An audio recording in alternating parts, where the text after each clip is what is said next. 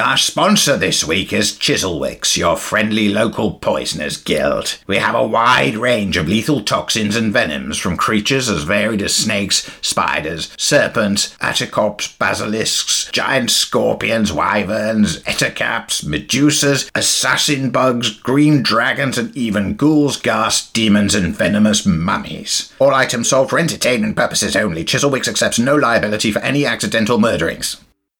All the tabletop role-playing news, we aim to amuse and we aim to enthuse. And Morris's unofficial tabletop RPG. Hello, and welcome to Morris's unofficial tabletop RPG talk. I, as always, am Russ, aka Morris, or Morris, aka Russ, and with me this week is... Peter Coffey from the Southampton Guild of Roleplayers. Russ, as ever, it's a complete pleasure to be here. But wait, we have another person here. We do? Yes. Russ, would you I hear something. There's a whisper. Yeah. There's a whisper in the dark. Who could it be? I'm hearing sort of vague fluting noises. It seems so incoherent. What could it be? Let's turn the lights on and find out who it is. It's the inchoate, it's the eldritch, it's the inherently horrible Matt Corley. Hello. How are you all? Oh, hello. Yes. Russ, you really should introduce Matt for listeners who, for some reason or another, might have missed his first appearance on the podcast. Well, this is not Matt's first appearance on the podcast, because Matt, as I recall, and as I'm sure you also recall, yes. You were with us a few, was it 2 or 3 months ago, talking about Harper's Tale. I was. How's that going, by the way? So we ended with the Indiegogo campaign raising $22,000 towards the production of the book. So we are on schedule still to be completed, and have PODs and PDFs in the hands of all the backers, nice. In late spring. So we're looking at May. I want to try to get it by May 1st, which is a pretty important date, to get that out. And so we have 166 really nice books that I'm going to be handing to friends of kids with cancer. Wow. And a cash donation. Right now I'm at about $8,000, handing or holding back a little bit to make sure that we pay all the publishing costs and whatnot, and then hand them the rest of that. And then also any books that we sell from the backer campaign, because I think they want to sell a handful of those books because they don't think they're going to need them, will also go straight to the campaign. So I feel pretty good saying that we're going to be probably their largest non-event crowdfunding campaign or fundraiser that they've ever had. And I have a follow-up event that I'm doing for a different organization that we can talk about at some other time. Cool. Along the same lines. You have to come back on. Heck yeah, I love coming on. Another excuse to drag you screaming and kicking onto our podcast. I know. Only 5 calls and emails and please let me on. I would describe it as a non-event Kickstarter, a non-dramatic Kickstarter. Well, I guess it was not an event that folks buy tickets to and go see. That's what I mean. True. That's how I mean. That's how they discuss it. Yes. It was quite definitely an event.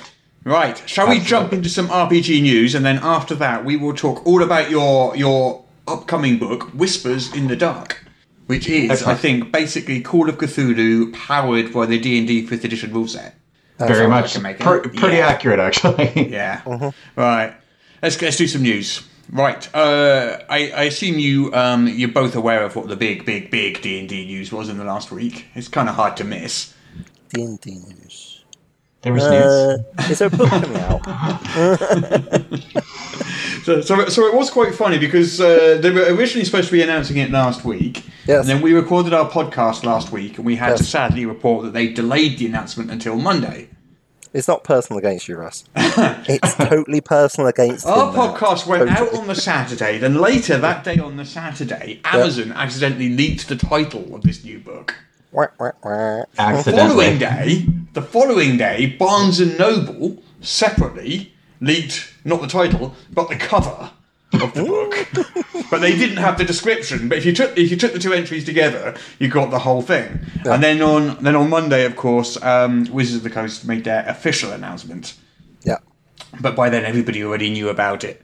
So what we have here is a brand new hardcover book. Yes. Based on the Critical Role campaign setting which they used in the second season, I'm told, of the Critical Role show, written by Matt Mercer and some folks at Wizards of the Coast. Yes. And it's called The Explorer's Guide to Wildmount. Ooh. And it details that there's been a Critical Role campaign setting book before, Yes. which was published by Green Ronin about Tal'Dorei. 4 years. Tal'Dorei. Yeah, it was a while back. Yeah. Which has now vanished from their website. You can't buy it anymore. Oh. Oh, really? Oh, So wow. I'm not sure what the licensing situation is with all of this. I don't know how all of that works. Exciting. Yeah, That's so how if we you want describe one of those, check and see if your local game store still has one, because I don't think you can buy a new copy anymore. No. I bet you're But right. why would you want to? We've got a new and shiny one. Officially endorsed. Tal'Dorei has entered the same halls as the Forgotten Realms. It has Yeah, moved to and the Rick and coast. Morty. It has moved to the coast of Wizards. Yeah. Yes. Yeah. So what this is? So I wasn't originally familiar with the setting. So Wildmount. It says it's got real world Eastern European influences. The Dwendalian Empire takes inspiration from 15th century Russia, as well as Germanic nations in Central Europe, like Prussia. Zorhas has a more 13th century Romanian flair. And outside of Wynandir, on the edges of the Dwendalian Empire, the cultures and peoples of those regions display a distinctly 14th century Spanish flavour. Quite exciting. Wow. That's quite the range. It is. It is. It is. I'd have to go with the 14th century Spanish guys, because more is always less. Silence. Tumbleweed. It's okay. You don't have to understand my jokes. So, Wildmount is the setting for Campaign 2 of Critical Role, and it contains new character options, something called a Heroic Chronicle system. I don't know what that is, but it helps you craft your character's backstory. I wonder if that's something like a life path system or something like that. I don't know. It's probably something quite similar to Xanathar's Guide, where it just lists what you've been up to and what you've been about and so forth. Yeah, I guess. It's also got 4 starting adventures. Ooh. That's nice. Yeah, that's quite a lot. And that now makes it, what's that now, the 5th setting? Ravnica, Forgotten Realms, Ravenloft. Ravenloft, Eberron, and Eberron. Wildmount, yeah. There you go. 5 campaign settings. They'll be catching up with TSR at this rate. By the year 2060, maybe. Yeah. What was quite funny, when Amazon leaked that entry by mistake, Yes. because you remember before it said, what was it? It said some unnamed D&D title announcement coming, and that was the title of the entry on Amazon. Yes. Then Amazon updated it to the correct title with the description too early. But the book immediately jumped before it had been announced. People still pre-ordered it because the pre-order button was still there. So still not really knowing anything about it.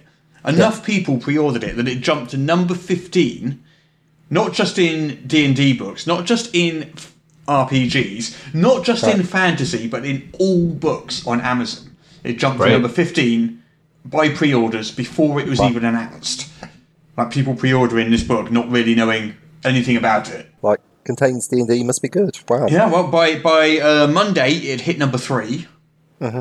And by Tuesday, it went up to number 1 in all books on Amazon. The best-selling book out of every book in the entire world on Amazon. That is Nice. remarkable. It's incredible. Yeah. Well, clearly hitting it there with the heavyweights. Well, I mean, Yeah. Critical Role is such a heavy... I mean, what did their Kickstarter for the animated series raise? Like 11 million? Something like that? Oh, it was ridiculous. Yeah, something like that. And then they got picked up, obviously, by Amazon. For 2 series, Yeah. for 2 seasons of their show. Right. Yeah, they have such a dedicated and loyal fan base.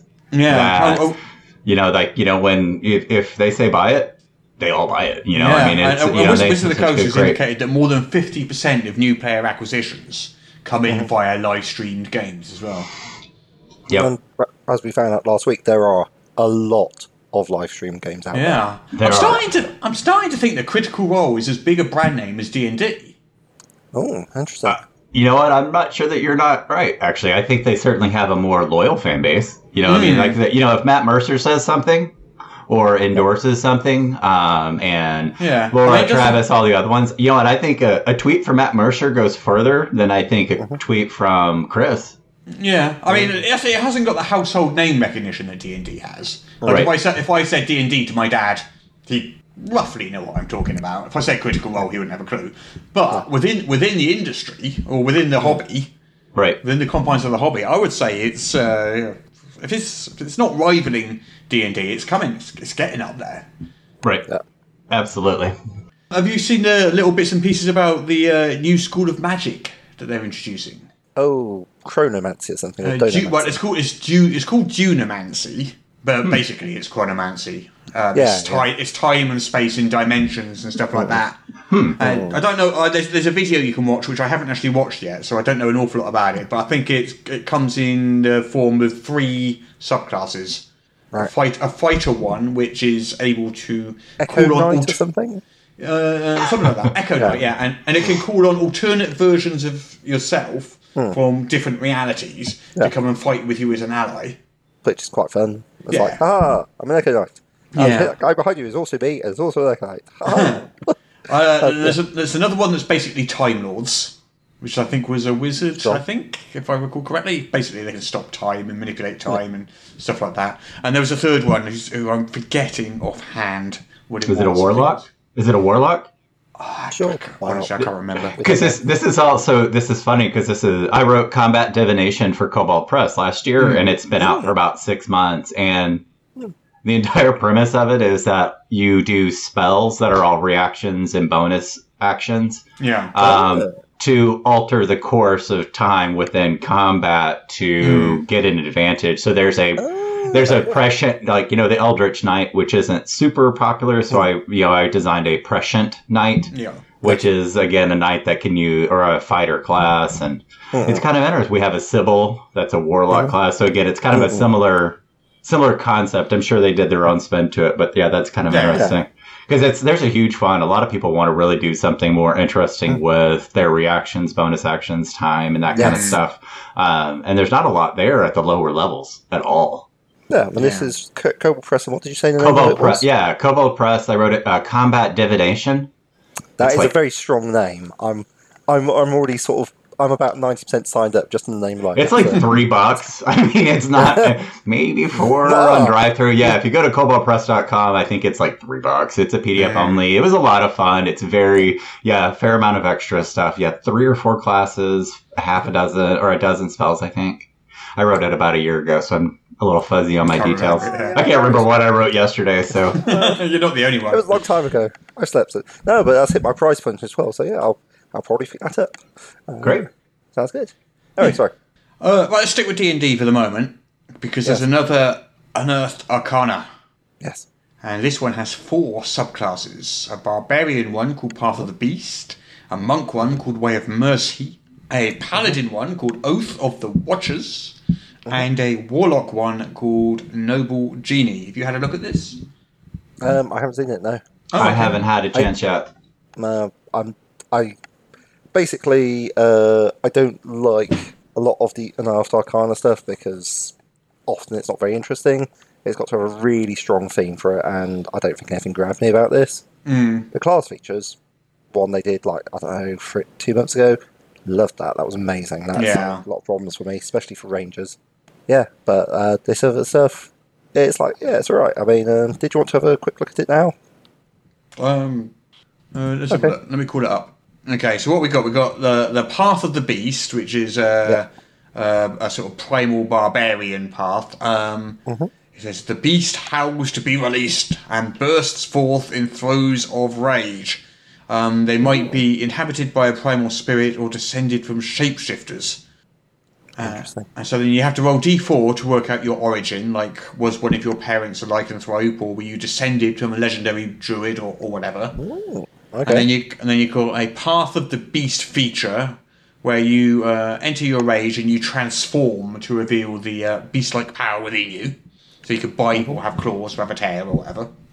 And then as you go up in level, you gain swimming speeds or climbing speeds or all this sort of stuff. Let's have a look. So there was the monk, The which Way of was Mercy The monk? Way of Mercy. You manipulate the life force of others to bring aid to those in need. They're wandering physicians to the poor and hurt. I love a good monk.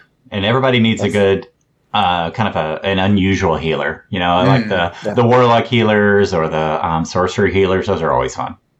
This one's interesting because you It's have the to roll. karate chop of healing. That would explain those memes I've been seeing. I'm like, what is this? Why are people doing this? Oh, I don't understand. And now I understand. This is fun. You wear a mask and you determine it randomly by rolling on this table. You're on a d6. And you might get like a butterfly or a laughing visage or a blank and white. Blank and white or black and white? I'm not sure what. Black. I guess blank. It says blank and white, as in yeah. featureless. Yeah. Might be a typo. Yeah. So that's the monk one. Then we got the Oath of the Watchers. Paladins who want to protect the mortal realm from predations of extraplanar creatures. Sounds like the sort of thing a paladin would do, I guess. It's pretty much what I expect. I thought that's what they do anyway, really, isn't it? Right. Yeah, it's like, but these are specialists in the field. I guess so. They get such amazing spells as Alarm and Chromatic Orb. Yeah, why not? Well, yeah, I mean, it's alright, but why would you learn Chromatic Orb? It's not a good spell. It needs a really expensive material focus, and Alarm is useful, but yeah. Augury, Moonbeam, yeah. And then, it's alright. Oh, there's a Warlock. And there's Warlock, the Noble Genie. Yeah, now we're talking. Yeah.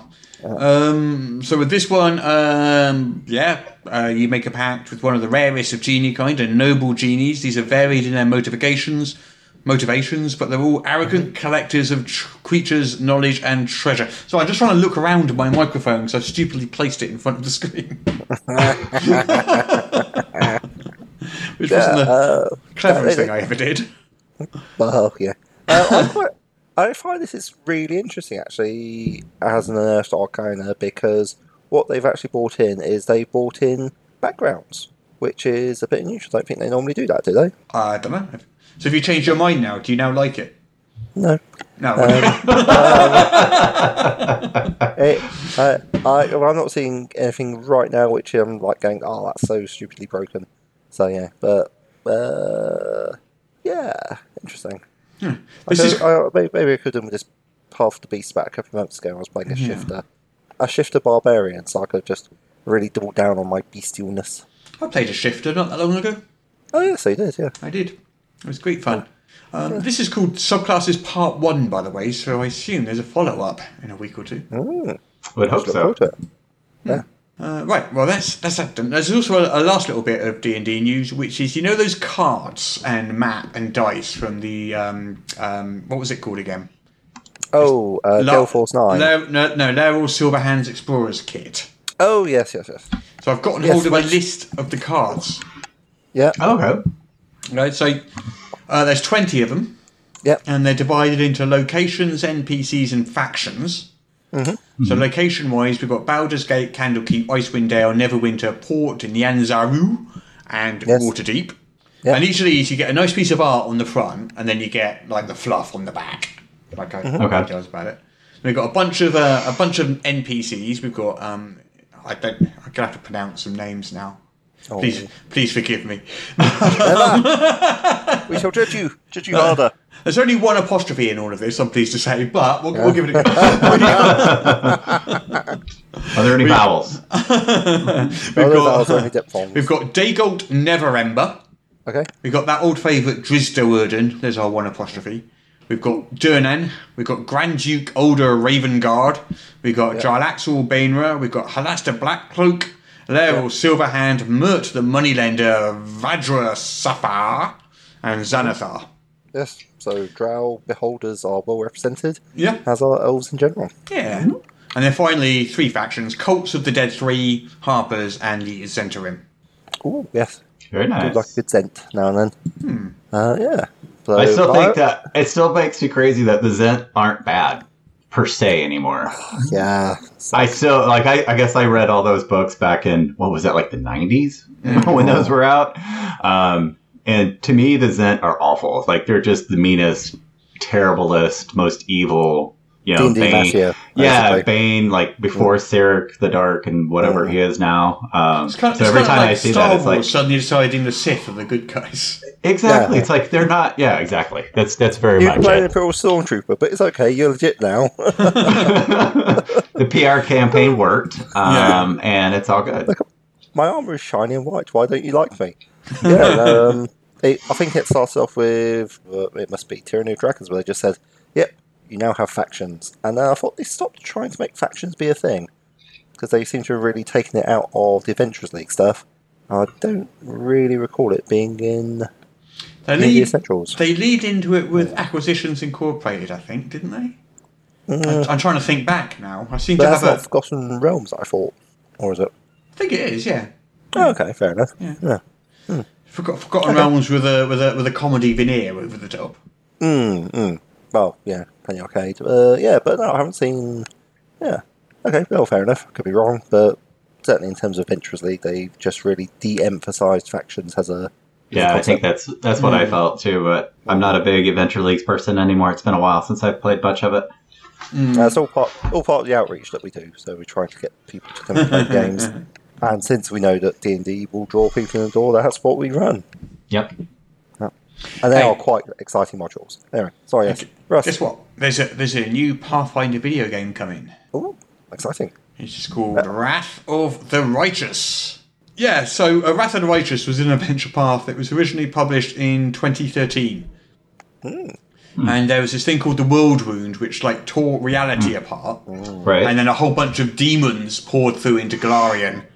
And then it's all about nations banding together and fighting and driving them back. So it's a big kind of war type affair. Classic demons. Yeah, And in nowhere at all like the plot of Warcraft. I take your word for it. I don't know. Yeah. Matt was just laughing at me because he's played Warcraft, so that's what I'm talking about. Yeah. Which is about, I don't know, massive tear in the world and demons pouring through. To be fair, it doesn't sound like that would have been original then either. No. It's an old story from. Haven't you heard that same old story? Gap appears in world, orcs come through, have fight, wait for demons to arrive.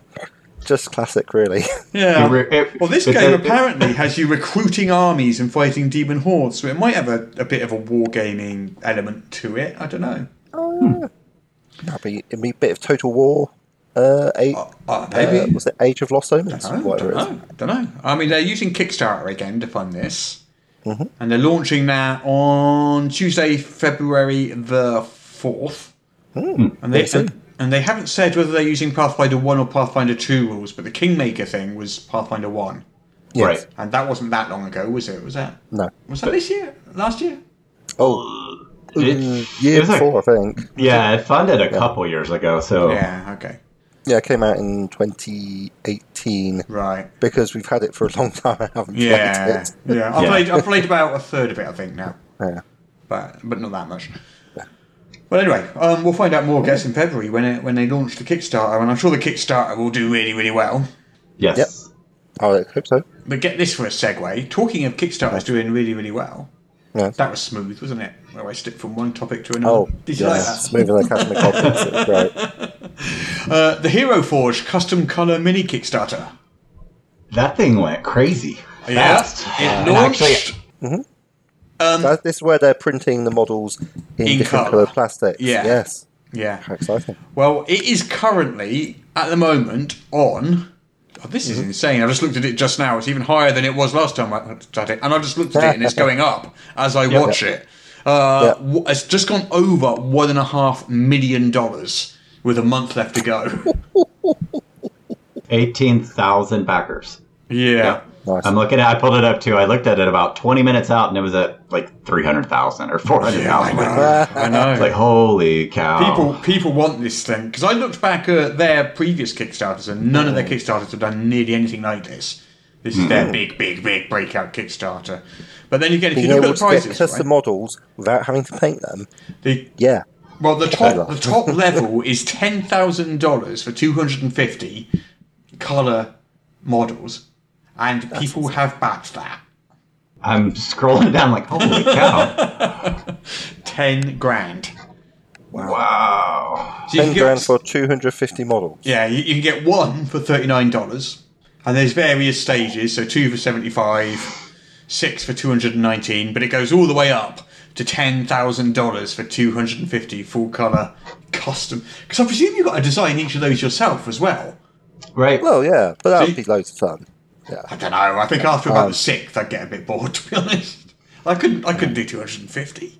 10,000 divided by... yeah, so $40 per model. Yeah. Yeah. Yeah, but that's a hand painted one though, right? Is it $40 for? No, that's the color printed Yeah, one. they do. The They do have hand, more expensive. the hand painted ones are like $100 or $150 a piece. Okay. Well, yeah, but then you're like... I mean, that's not. I don't think that's a bad price for a completely hand painted custom model at all. But wow. No, not at all. Yeah, crikey. Yeah, they've done a great job over the last year, especially like adding so many customizations and things to it. I mean, their website is gorgeous. I haven't looked at their website in probably a couple of years. Do they do sci-fi? They do actually. They've added. That's what they've been doing. They've been constantly expanding. Yeah. And I believe they have sci-fi now. And I mean, you could design it right there on the website and just use that to help you make your character on your sheet at home. Yeah. You could use it just to create a picture if that's all you want to do. And I think they sell files. Yeah, they sell files too. So you can actually create it online. Then they'll use their software and expertise and whatnot to give you a file to print it at your own home. Yeah. Yes. Right. Yeah. Monty Cook Games. Let's talk about Monty Cook Games for a moment. Because they've announced what their next Kickstarter is going to be. Because they do 2 a year. Was it D&D Numenera, or is that already gone? That's already gone. That one happened. It is Ptolus. So Monty Cook's massive city sourcebook, which he released, how long ago was it now? 10 years ago? Longer than 10 years ago. 2006, here we go. Yeah, it was the first. It was the first one, the first big source book by a third party, wasn't it? I think he even kickstarted it, and again, it's definitely the only one. 670 pages? I think this is before Kickstarter, 2006. It might have I'm not sure, or but some it was sort of crowdfunding process. Yeah, it was crazy. 14 years this year. Yeah, so it's a giant fantasy city. It's basically based on his home campaign over the years. And it was probably one of the most prestige products at the time. It was a big old book. I've got a copy upstairs. It's a gorgeous, gorgeous book. They totally sold out at the time. Yeah. And since then, you've been able to get it as print on demand. But print on demand doesn't go up that big. So you had to get it in a two-book format. Oh. And of course, that doesn't have the things like the ribbons and all that sort of stuff, which the original has. So it's nowhere near as nice. Yeah. So this is being released they're launching the Kickstarter in February. And as you know, Monty Cook Games pretty much always does about $500,000 on a Kickstarter. And they do 2 of those a year. So they're kind of guaranteed $1 million a year, which would be nice. I wouldn't be unhappy. Yeah, I wouldn't. Yeah. I wouldn't frown at that. That's one company that has mastered the art of the Kickstarter, and basically your business model is 2 Kickstarters a year done really, really, really well. Yeah, just knock out a 670-page book 2 times a year, and bish bosh, you can have your $1 million. What could go wrong? Well, they're doing 2 versions for this, one for 5e and one for Cypher System. Yes, makes sense. I'm sure it'll do $500,000 easily. Yeah, I bet easily. And they're a company that always they've got a really good reputation for delivering on their Kickstarters on time, high quality, meeting all the stretch. They're not one of those companies that you're still waiting for stuff 3 years later when you back it. You know you're going to get it. Right. Yeah. Actually, I think I just got an update from them a day or 2 or 3 ago about the 5e Kickstarter that they did that is actually starting to deliver. Yeah. Like files are going out pretty soon or something like that. Yeah. So they're, Monty and Shanna and everybody else over there. Bruce Credell's over there too, right? Yeah. And Sean K. Reynolds, I think he's working with them now. Reynolds is, they've got so many of the great writers from 3.5 and 3. Yeah. They have a great team actually. Yeah. Well, a lot of them go back together a long way. I mean, Bruce Cordell and Monty Cook are childhood friends. So So, they've Oh, known, wow, known each yeah. other all their lives. So it was kind of natural that they'd end up working together. Right. But yeah, I don't know what that sort of thing is going to be priced at, though. That's going to be one of those premium Kickstarters, I think. It's not going to be. It's not going to be. It's not going to be. $25 for the book, is it? It's going to be. It's going close to to break 100. three figures per book. Yeah. So Yeah. I think 120. yeah, I wouldn't be. Yeah, I wouldn't be shocked if for that. like leather bound with like bookmarks and stuff. Yeah, it's going to be a really gorgeous. premium product. Yeah. You can expect to pay for that. Yeah, That's my guess. Maybe they can bring it in cheaper. I don't know. I think I you're would- right. I- And I don't think they will do it cheaper. They do premium Kickstarters, don't they? Invisible Sun and stuff like that. They've done. They don't shy away from that. No, I wouldn't be surprised if the PDF is $75, $50, $75. I mean, that's only 10 cents a page, and that's super cheap. Actually, you can't make it for that. And you got to cover the cost of the artist as well. Exactly, yeah, and their art is amazing. So yeah, I bet that book, if it's 700 pages, I wouldn't be shocked with. I wonder how much new art $200. there'll be though, because obviously they already have tons and tons of art from the original. Whether they'll be reusing that or whether they're doing brand new. I don't know.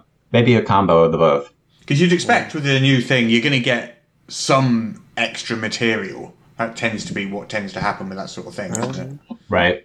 Don't know. We'll see, I guess. Well, I don't know. I'd expect more of a straight reprint, to be honest. But Oh, maybe. I don't know. Maybe. well, when is the Kickstarter being announced? It's in February. Don't know what date exactly. Well, we shall have a look when it gets closer. Yeah, I mean, you can sign up to get notified. Yes. Right. Talking of signing up to get notified of a Kickstarter, Oh, smooth segue. I know. I've been reading this book, How to Segue from One Topic to Another. I'm doing that too with my next Kickstarter. Oh, really? So What's your next our next Kickstarter? Kickstarter is going to be Adventures in Zeitgeist. Ah, yes. So Fine. the Zeitgeist Adventure Path, which came out, must be 2011, I want to say. Quite a while ago. A while back. Yeah. We are making a big, gorgeous, full-colour, hardcover setting book for it for 5th edition. And it's going to be absolutely gorgeous. It's going to be called Adventures in Zeitgeist, and we'll be launching the Kickstarter later this year. And at the moment, if you go to nworld.org/zeitgeist.html, you can sign up and get notified when that Kickstarter launches.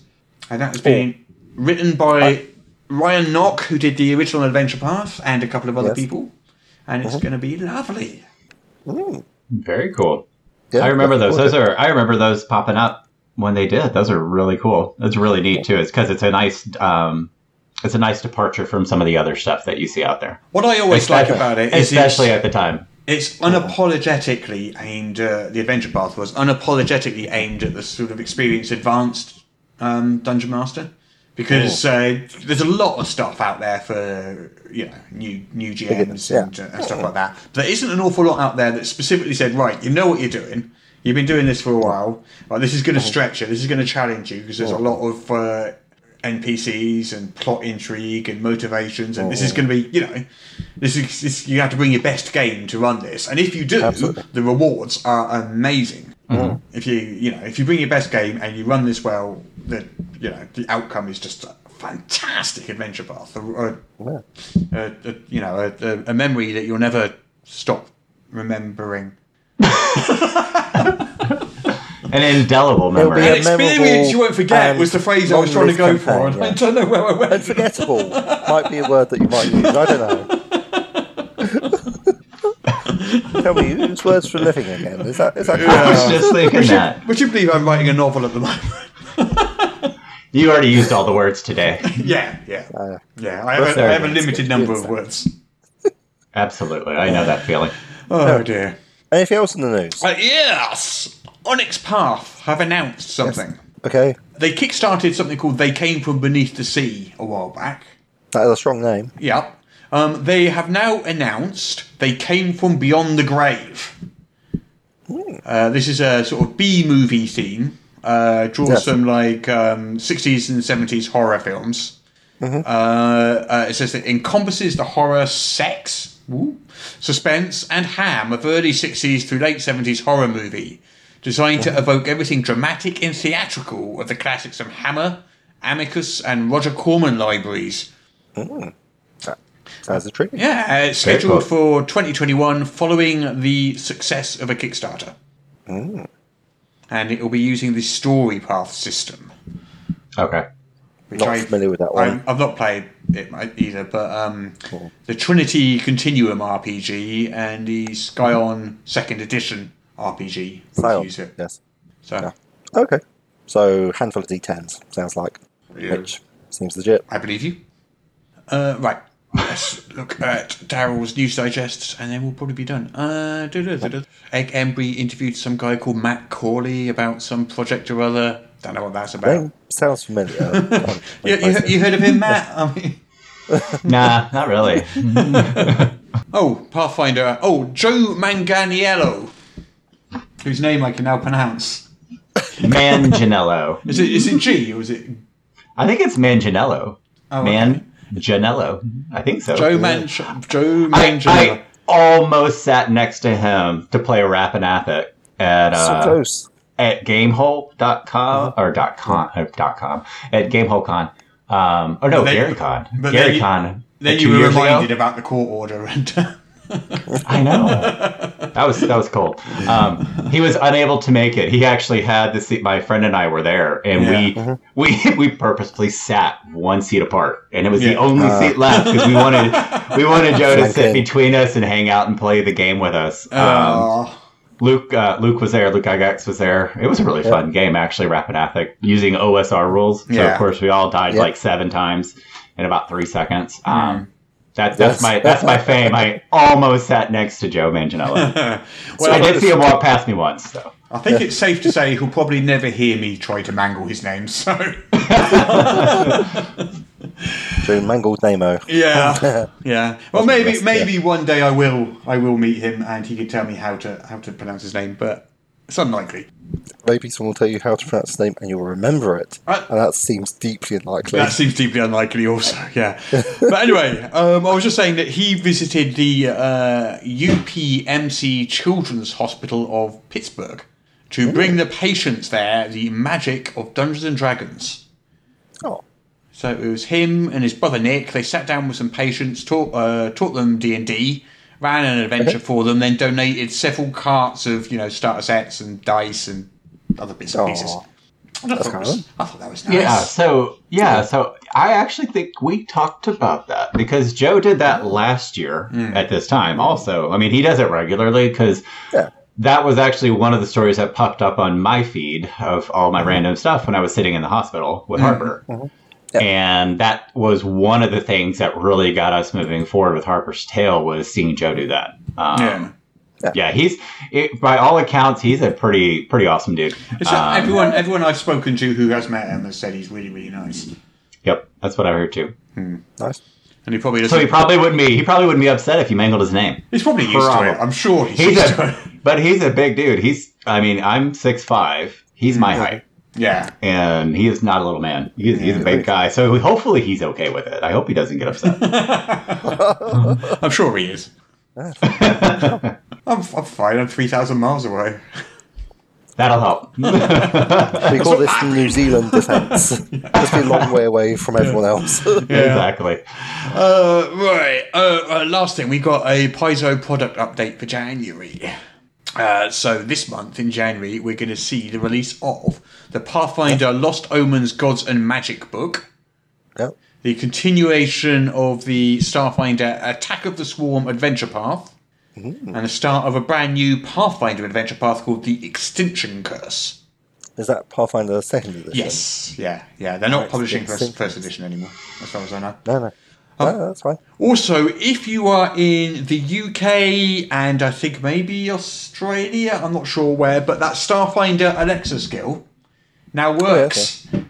Does it? Yes. Oh, So the next time we haven't got a guest on, we'll do that, Peter. We'll give it a shot. We'll do it on the podcast. And what could possibly go wrong? We'll put Alexa down on the table next to the microphone. Don't invoke her name, you fool. She doesn't seem to have reacted. Oh, she's recording. So this is being recorded probably 5 or 6 different times. Yeah. Well, from what I hear, it's about a half-hour adventure. So we could probably play through the entire thing on the podcast. Yeah, a bit of laugh. Yeah. Very cool. Yeah. And I think that's it for the news. It's time to play our favorite game. It's time to play the game. Our favorite game in all the world. Guess the Kickstarter from just the name. Yeah. Okay. Let's just do one each then. Yeah. Just one each. All right, go for it. Right, yeah. Okay. Do you want to go first, Peter? Yeah, go on. Okay. Yours is Destiny Aurora. Oh, is there a colon in there? No. Just Destiny Aurora. Well, I'm just completely flummoxed at this point. Like, I don't know what Destiny means, I know what Aurora means. Put them together. Sounds cool. There's a computer game, which I think has role-playing elements called Destiny, but that's probably not it. Let's say it's a science fiction setting. And it can be about... Yeah, so I'm thinking some sort of vaguely utopian, far-flung sci-fi future, and it's going to... I'm picturing lots of chrome everywhere, because nothing says far-flung utopia like chrome. I've got sort of a vaguely 1980s aesthetic to it in some respects as well. Yeah, and what is it? Destiny Aurora. It is... Oh, I don't know. I don't know what the big science fiction systems are, actually. It's not Traveller. I'm a bit stumped, to be honest. I think, say a source book, or like a core book for like an exciting sci-fi role-playing game. So, what this is, I think if you're playing tennis, you'd have scored 15. It's 15 love. You'd have scored 15. That's the scoring system we're using today.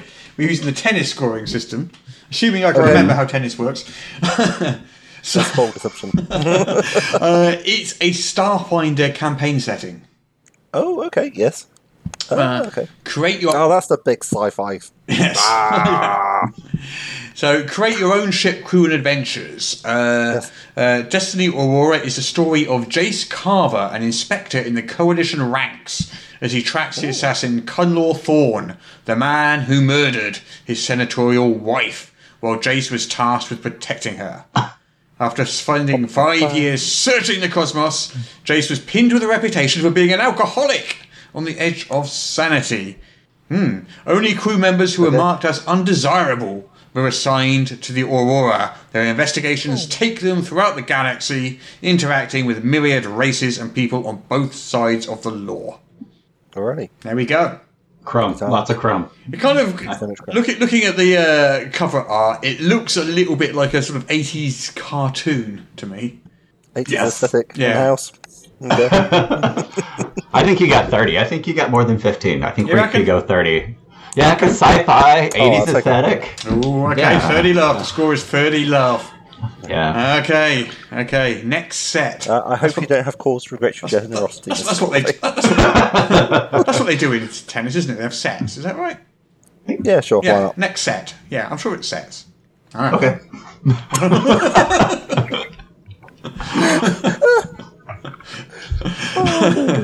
Well, what is this then? What is this, Matt, for you? Okay. Blood floats in space. Wait, what is it again? Blood floats in space. Oh, blood floats in space. Well, I think it's got to be, obviously, again, it's in space, so science fiction-y, blood, so we're going horror. Feels OSR to me. Right now, actually, I'm feeling Mothership as the game system. Mothership is the they beat me at an inning for best cartography. Damn them. They have some really, really neat looking products, by the way, though. Including they actually knocked me off top one spot for 5 and under also. So yeah, they're my arch rival. Do they know this? They probably not. That's the best kind. Yeah, I'm feeling horror in space, OSR, probably an adventure. It's almost exactly that. It is Nice. Mothership. Oh, nice. Obviously, they're on my mind. Yeah, Way too much. It is horror in space. It's a third-party supplement for the Mothership RPG. It's a setting rather than an adventure. It's the only thing you got wrong. Oh, okay. Other than that, perfect. Yeah, Mothership is really neat, by the way. Yeah, if anybody sees their stuff, they're very affordable. They have a different, kind of an interesting business model where they do adventures on Kickstarter that are like $5 or whatever. Yeah.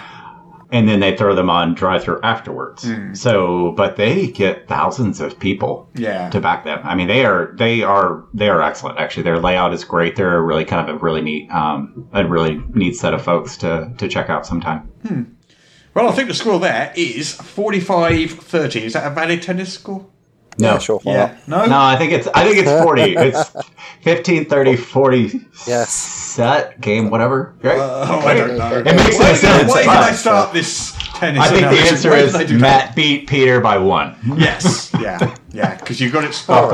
clap, golf clap. You got it spot Tennis on. clap. It Tennis clap. contains new classes, new rules for psychic characters, and a new campaign setting. The new classes are the Juggernaut and the Psychic, and there are 4 new deities, new rules for psychic powers, a new Mothership character sheet, and it's a 5x8 booklet with a full colour and a 32-page black and white interior. Nice. Very cool. It's lovely. Well, there we go. I think we can declare Matt the winner there. Edged Yes, it. bravo. Well played. Edged it. Well played. Edged it. Yes.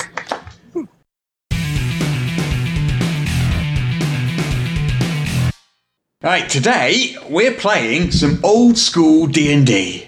Oh, great. We'll play it like the creators intended. I mean, really old school. Yeah, that's fine. I'm looking forward to it. It might be more old school than you like. Oh, don't worry. I'm sure it will be a wonderful experience. Well, don't say I didn't warn you. I didn't warn you. I said don't say it. Oh, sorry.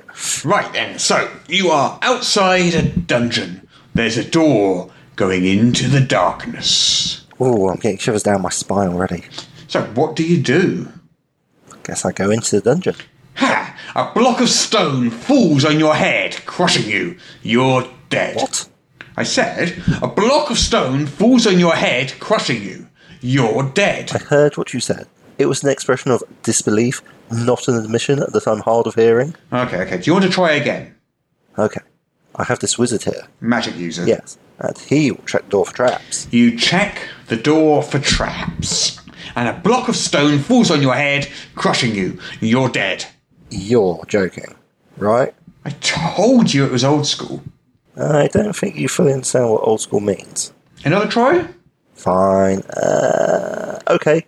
How about I try a rope? Thief. Whatever. Okay.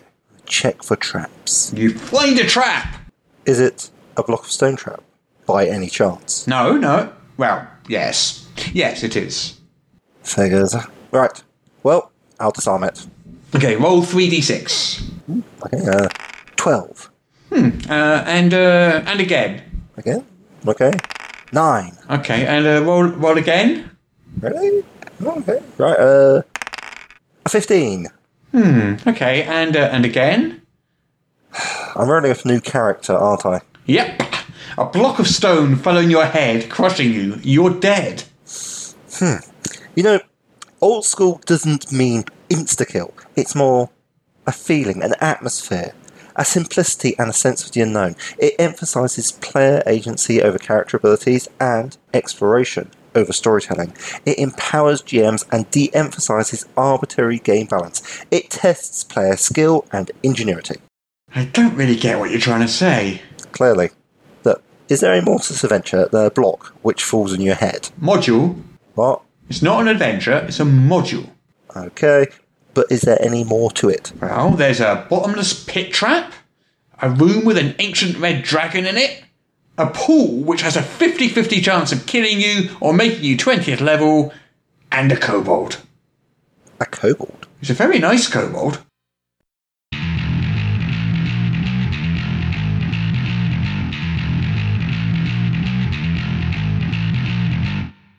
Now we can talk about Whispers this exciting in new the product. dark. Yes. Okay, do you have to switch the lights off? Yes, and we do have to whisper. Everybody turn your volume down. So when They've already done that. we've had a chance to have a look at the quick start, because obviously the full game is it coming to Kickstarter later? Well, we have a couple different ideas on that, actually. So the quick start obviously is already out.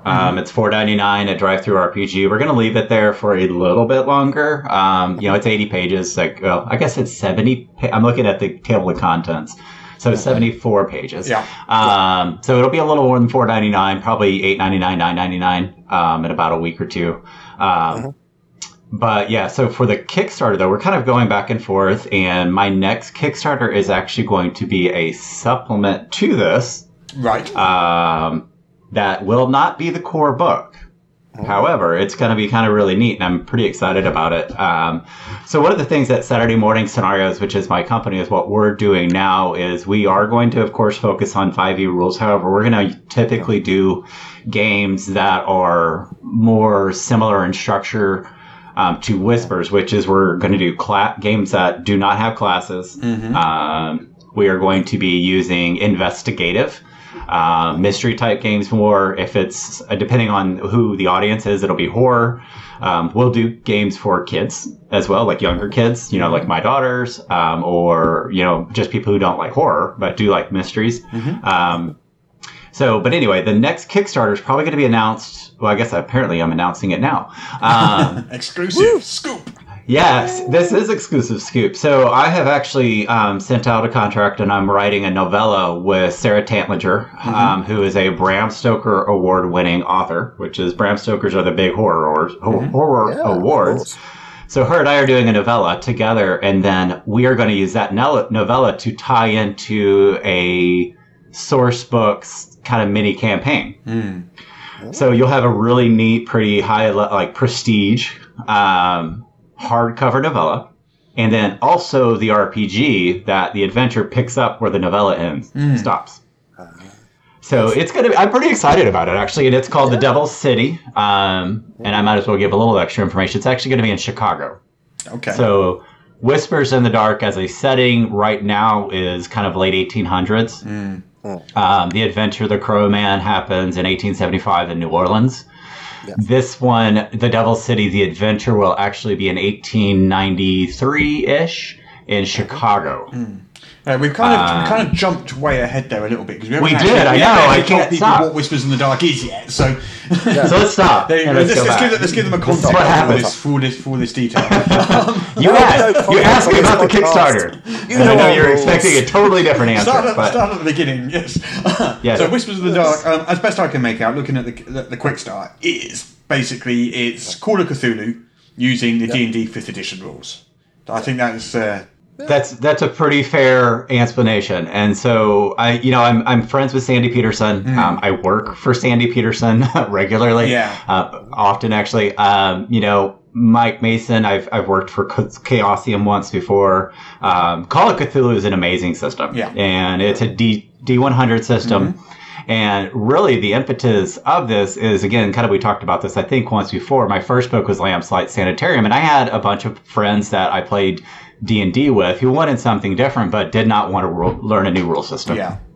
And you know what? I think that's a very, very common is, I know you guys know how to play a lot of rule systems. I know how to play a fair amount too. But if you know only one system, chances are it's D&D. I think we've established that, especially with the way the Critical Role is now. And so the goal was initially a couple of years ago was for me to start writing games and adventures that leveraged, again, use that D&D rule system, or at least enough of it that you knew kind of how to play without having to learn something new. But again, made the setting completely different. Monty Cook's book of the D20 book of COC from, that was at least 10 years ago now. I have a hard copy behind me somewhere. That, I think, I feel like maybe even 15.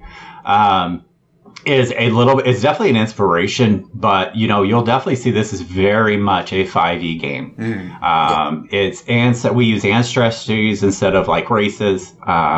We use backgrounds in the same way. I will have a brand new alignment system that I wrote that's going to be in a subsequent book, but you use feats, skill checks or D20s, expertise. I mean, again, when you see a character sheet, you'll know exactly how to play if you know how to play D&D. It won't say cleric, it'll say antiquarian. Or, it won't say fighter, it'll say detective. But you will know exactly how to play this game if you know how to play D&D. And that's what's really, really important to me and to MT Black, who helped me with it a lot.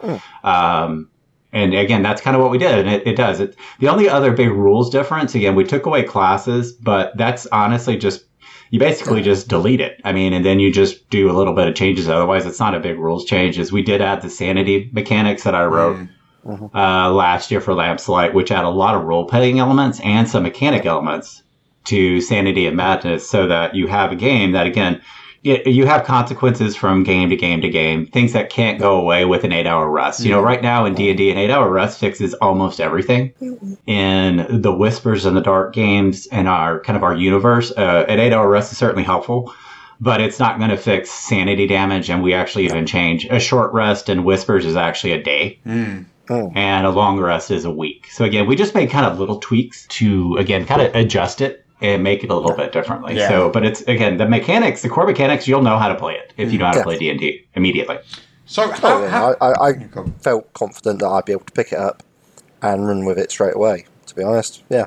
So how does it work without the classes? Because you've got more feats instead of classes. How does that work? Right. So on the book itself, so we actually get, it's very straightforward. It's actually, I hate to use the term rules light, but it kind of is actually. So there is one table, the proficiency bonus and features table on page 10 for those looking along. And that's, that table replaces the table that you see in every class, and you get one new skill and you get languages at your first level. At second level, you get an ability score. At third, you get expertise, then a new feat. Then you get a new... And again, it goes that way. We have only 10 levels there. We may go up higher, but my initial inclination is actually to stop at level 10. Yeah. Because, again, that's kind of our setting.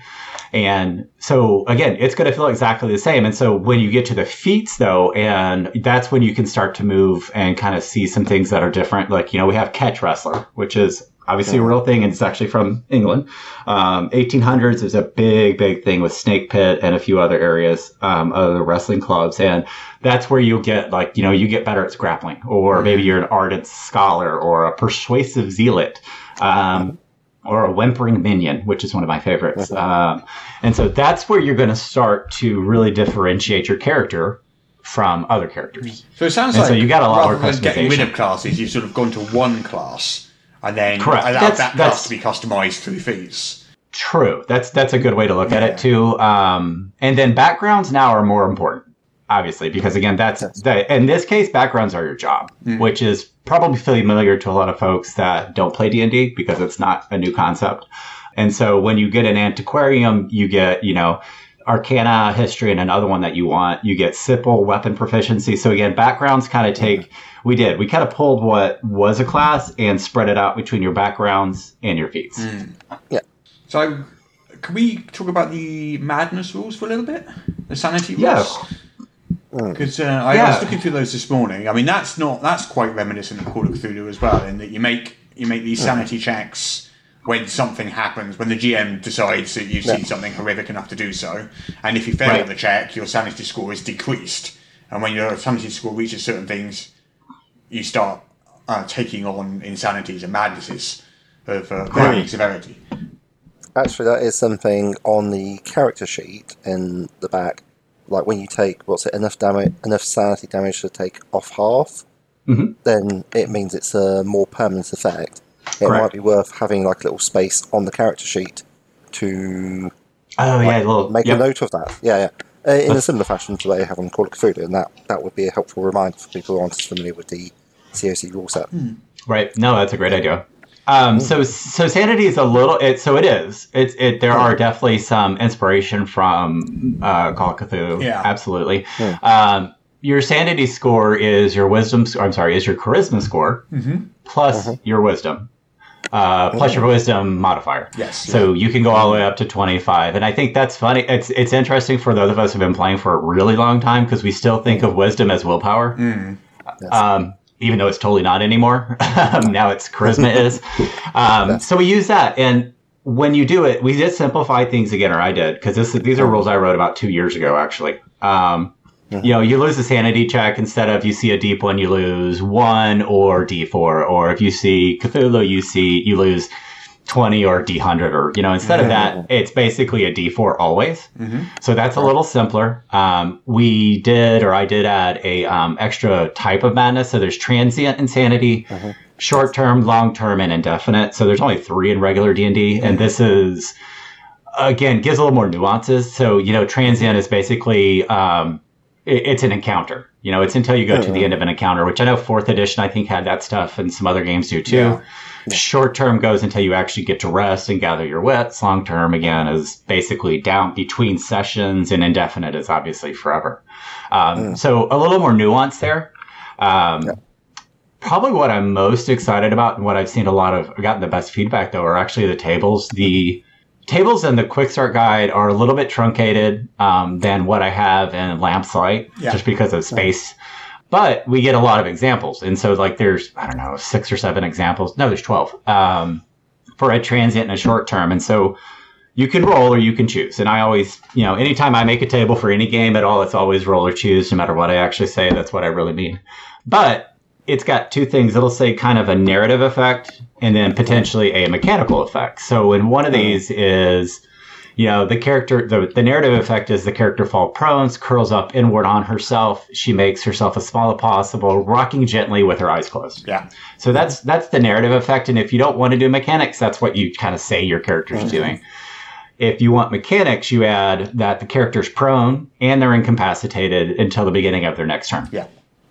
And so you have 2 options there. So again, I know a lot of folks love the mechanics and need it. And I also know a lot of folks that role play strong enough that you don't actually have to tell them that you're prone. They'll assume that, and they'll do that. So you have both options.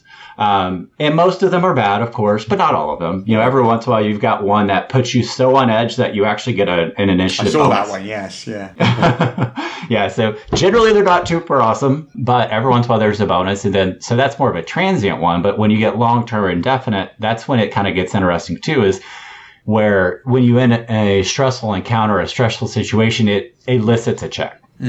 Just from being in stress, because you have that kind of going on in the background.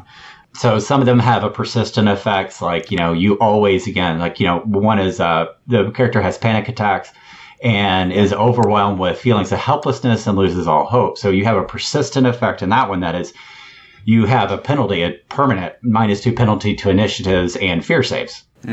But other ones have an acute effect that goes away after a round and then stays persistent. Again, it goes all over the place. It kind of, there's a lot of options there. And, I am a pharmacist in my day job. I've worked in psychiatry. I've done rotations and education specifically in psychiatry. And so some of these things, and of course, we all deal with these things in our own lives too. And so a lot of these are intended to be very respectful of the situations that people do in real life, but also to kind of get that point across in a game in a way that, again, it's kind of impactful, it's respectful, but it also doesn't diminish, the things that we have to go through, that we go through in real life again. And so I've had a few really kind of comments that I appreciated from folks offline saying, you know what, this is a fairly good representation of actually how I feel. I mean, it is you're going to be careful not to trivialize what the reader might be actually experiencing.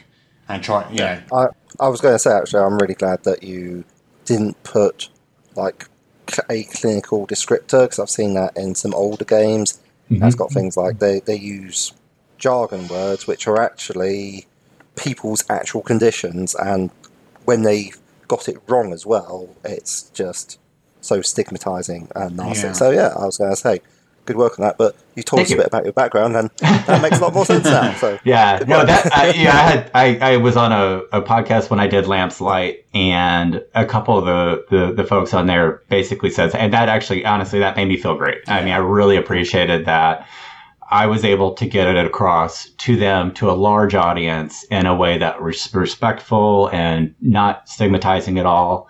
Actually, in Lamplight, I know we're not talking about that one, but that one's my hardcover, my first one. The first page of it, we actually put phone numbers for folks that need help all over the country, actually all over the world, actually, because that's really, really important to me, especially in a horror game where, for some people, these can be triggering. And I would never, ever want, someone to look at or read something or be involved in a game or anything that I'm involved with and have a bad experience that. Yeah. Had you considered using things like the X cards and making that part of the running device for the... Yeah, absolutely. So I talked about that on a podcast that I was running briefly with Will Jones, and I think that's something we'll definitely do in the core book, which we'll get done at some point.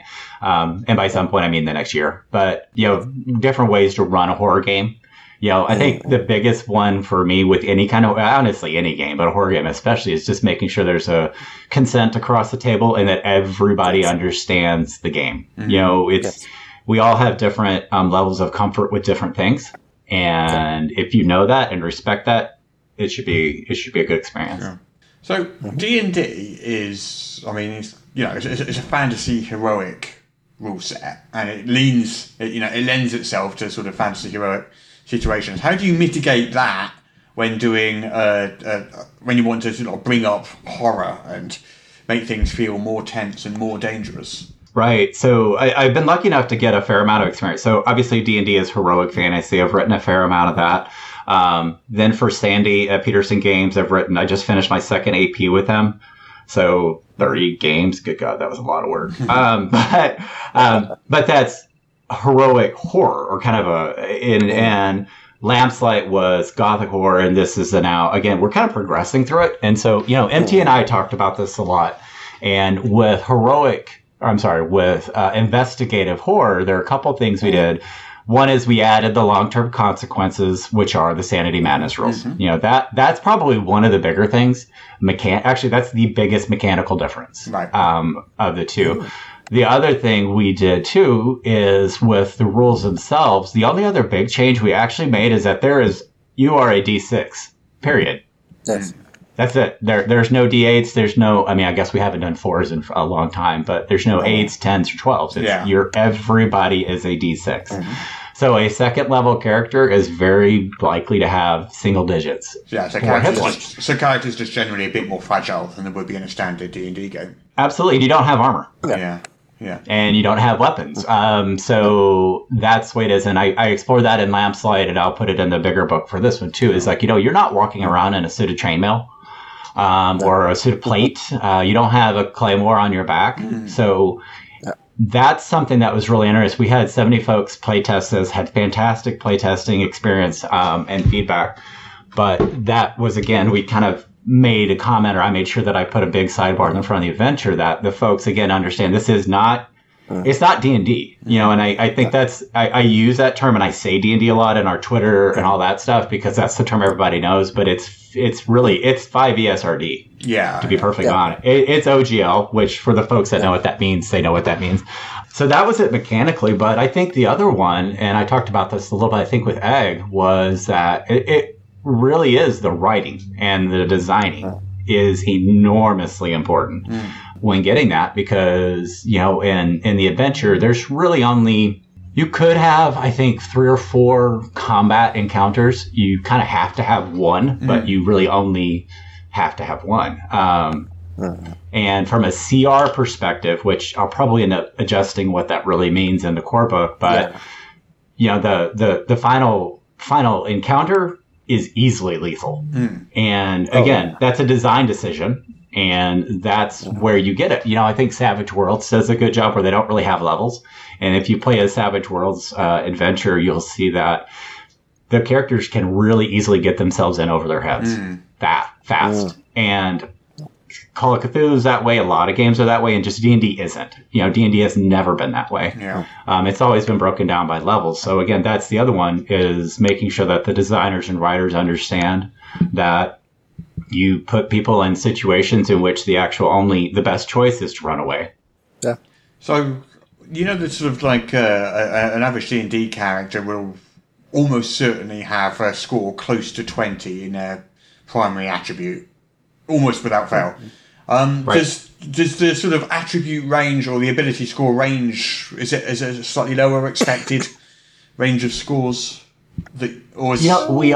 Yeah, so at this point, yes. Actually, we did not change the standard array. But, again, the iteration we have now, which I don't see a reason why we'll switch it, just goes up to level 10. Right. Yeah. And that's where you get it. So with the fact that you can get 2 ability score increases by the time you're level 10, they're at 2 and 7. Again, you can't go over 20. You can get to 20 at level 7. However, to do that, you're going to have to you have to kind of decide, are you going to do ability scores, or we actually need to decide that, or do you want to get an extra feat? And feats are super important. So there's a lot more kind of nuances there, and it's, I've played characters in D&D, especially in Adventure Leagues, that I got up to 18th, 19th level where I had 2 20s. Or if you're a fighter, you can have 20s across the board. And even a rogue, actually, for the skills that they care about, or the scores they care about anyway. So we do I think it's okay, and I think that you could get a 20 in 1 feat or in 1 score, but you're not going to get a bunch of them, and it will cost you. You'll be unbalanced probably because of it. So you're rolling for stats. So you're kind of incentivizing people not to maximize the stats as opposed to mechanically preventing them. Correct. Yeah. So the magic system, I've looked at the quick start, and you basically have 1 page, and you just say, "Hey, we're not going to get into it yet. It's too complicated. Correct. That'll be in the core rulebook." So are you jettisoning the Vancian system from D&D and coming up with something new, or what's going on there? Yes. Yeah, absolutely. So the spells and such from D&D will not transfer over, because this is more of a realistic situation. I hate to say it's realistic when I'm like, there's monsters and stuff, but there will be some magic. I wrote a magic system for a product that'll be coming out next. I think the Kickstarter will get announced in about 4 months for a different company. So I've actually written a couple magic systems that are 5e compatible. This will be another one. And magic will be more of a plot driver, more of a downtime activity. You won't be able to do it, and you won't be. You won't be doing it in the middle of combat. Magic missiles not on the cards. Yeah. No, it's really not. I mean, a big inspiration for me right now is Archive 41, which is a great podcast. And magic in that is really interesting, especially in, I think it's the 3rd season, where, you have to gather the blood of a rabbit on the moonlit night of the first day of spring. And, it's a process. It's a plot driver. It's the symbolism of the items and components that you're gathering, which determine the power of what you're doing. Yeah. Exactly right. So, the Sorcerer's Screed is a actual real book. It's Scandinavian magic, which has some really neat, really interesting, just kind of bizarre things out there. So we will actually be, it'll be either I'll be writing it or MT and I will be writing it. We'll definitely take into account more real world type ritualistic kind of things. And again, it will look totally different. I will probably have, I will have 1 spell in the first adventure that I'll be releasing as just an adventure, which will be released in about 2 months. I'm writing it right now. And we can talk about that later, but there will be 1 spell in that, and that will give you a taste of what magic's really going to look like. Right. Fantastic. So given that you haven't got classes, does that mean that anybody can access magic, or as long as you have the knowledge, as long as you are willing to pay the price and take the risks, yes. Need the int score, I suspect, and probably a bit of proficiency. I'm going to decide on so since it depends on if we do it as a downtime, because if it's downtime, kind of maybe not. I have written one. I did write one that had a lot of skill checks involved in it, kind of like incantations on Pathfinder, which is actually a really neat system. So I will have to determine that one, but I want it to be at least, at least 1 scene in the game at the table where everybody's doing it together. So that it's kind of fun and kind of interesting, which means we will probably end up having some skill checks. Maybe you'll have to sacrifice some hit die, fun stuff like that. Because I think that's the other one. So there was a cost to it, essentially. Yeah. Oh yeah, absolutely. Yeah, it'd be a cost, and it might take you a while to get better. Yeah. That's an absolute trope in Cthulhu, like just meddling with things that you shouldn't be meddling with. Especially if you rope in those sanity rules to do a bit of the lifting there as well. Yeah. Exactly. That could be fun. I'm kind of thinking, because we were talking either last week or the week before about systems with which to you know that recent Dracula series. Yes. systems with which to run that. And my initial suggestion was the new Alien RPG from Free League. Oh, beautiful book. Beautiful because book. they've got a lovely stress mechanic in there. But I'm kind of feeling that this would lend itself pretty well to that kind of type of horror too. Yeah, so the sanity mechanic, just the sanity mechanic, is actually available. I threw that on drive-thru. It's the sanity mechanic and the NPCs and the items I wrote for Lamplight. They are fully 5th edition compatible without any adjustments. It's like $4.99, I think, and it's probably about it's like 80 pages because it's. I mean, I didn't charge much because it's just basically copying it, taking out a couple chapters. But for anybody that wants the sanity mechanic and see it, and wants to see how it work in 5e with 0 changes, because there's a few changes in the Whispers book. That's right there. I've actually licensed it out to one person who's going to be publishing a book later, which if anybody else is hearing it, wants to license out my sanity rules, give me a call. Happy to do that. But yeah, I'm super, that's probably the thing, one of the things I've designed that I'm probably the most happy with is how that sanity mechanic works and how it opens up so many different genres and games and gaming experiences. It's an elegantly presented subsystem. Yeah, I really like it.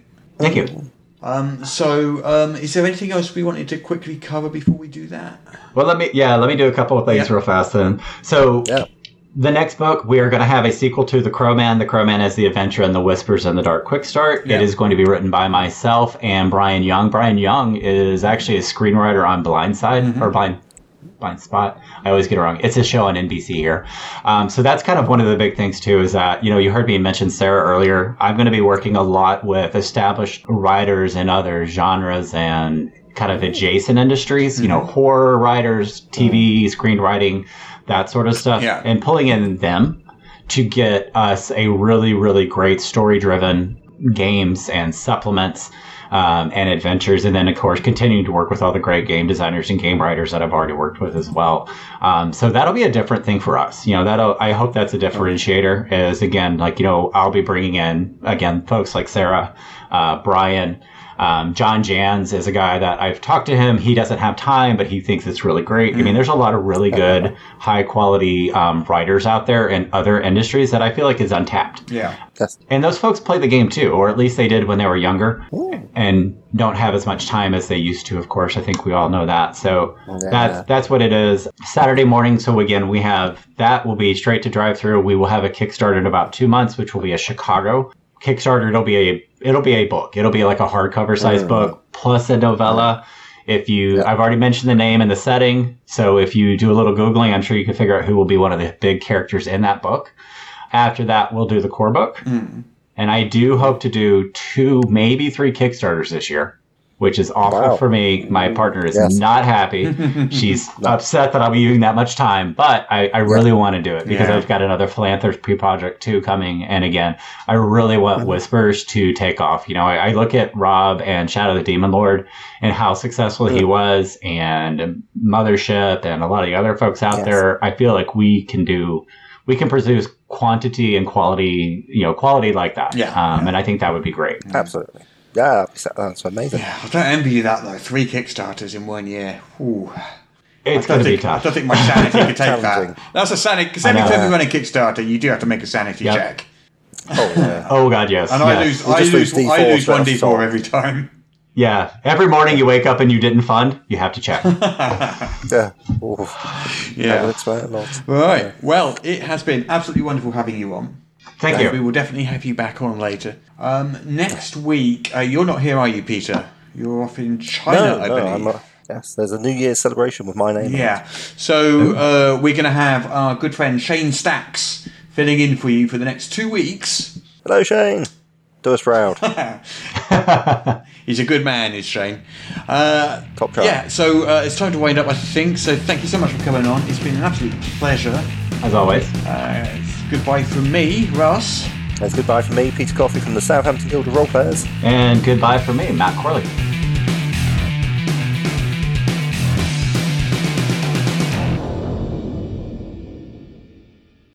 Apparently I now have to read this to you. This is the official podcast of Morris's unofficial tabletop RPG news, which you can find at enworld.org. You can find show notes at morris.podbean.com or wherever you found the podcast. If you feel like they deserve it, you can support the show on Patreon. In return, you will receive exclusive bonus content. Just go to patreon.com/Morris. If you're interested in his babbling nonsense, you can follow at Morris on the Twitter. Send your emails to morrispodcast@gmail.com. Not all of your emails, just the ones you want us to see. That's it. I'm bored now. You can go away. Shoo, off you go. Goodbye. Get out of here.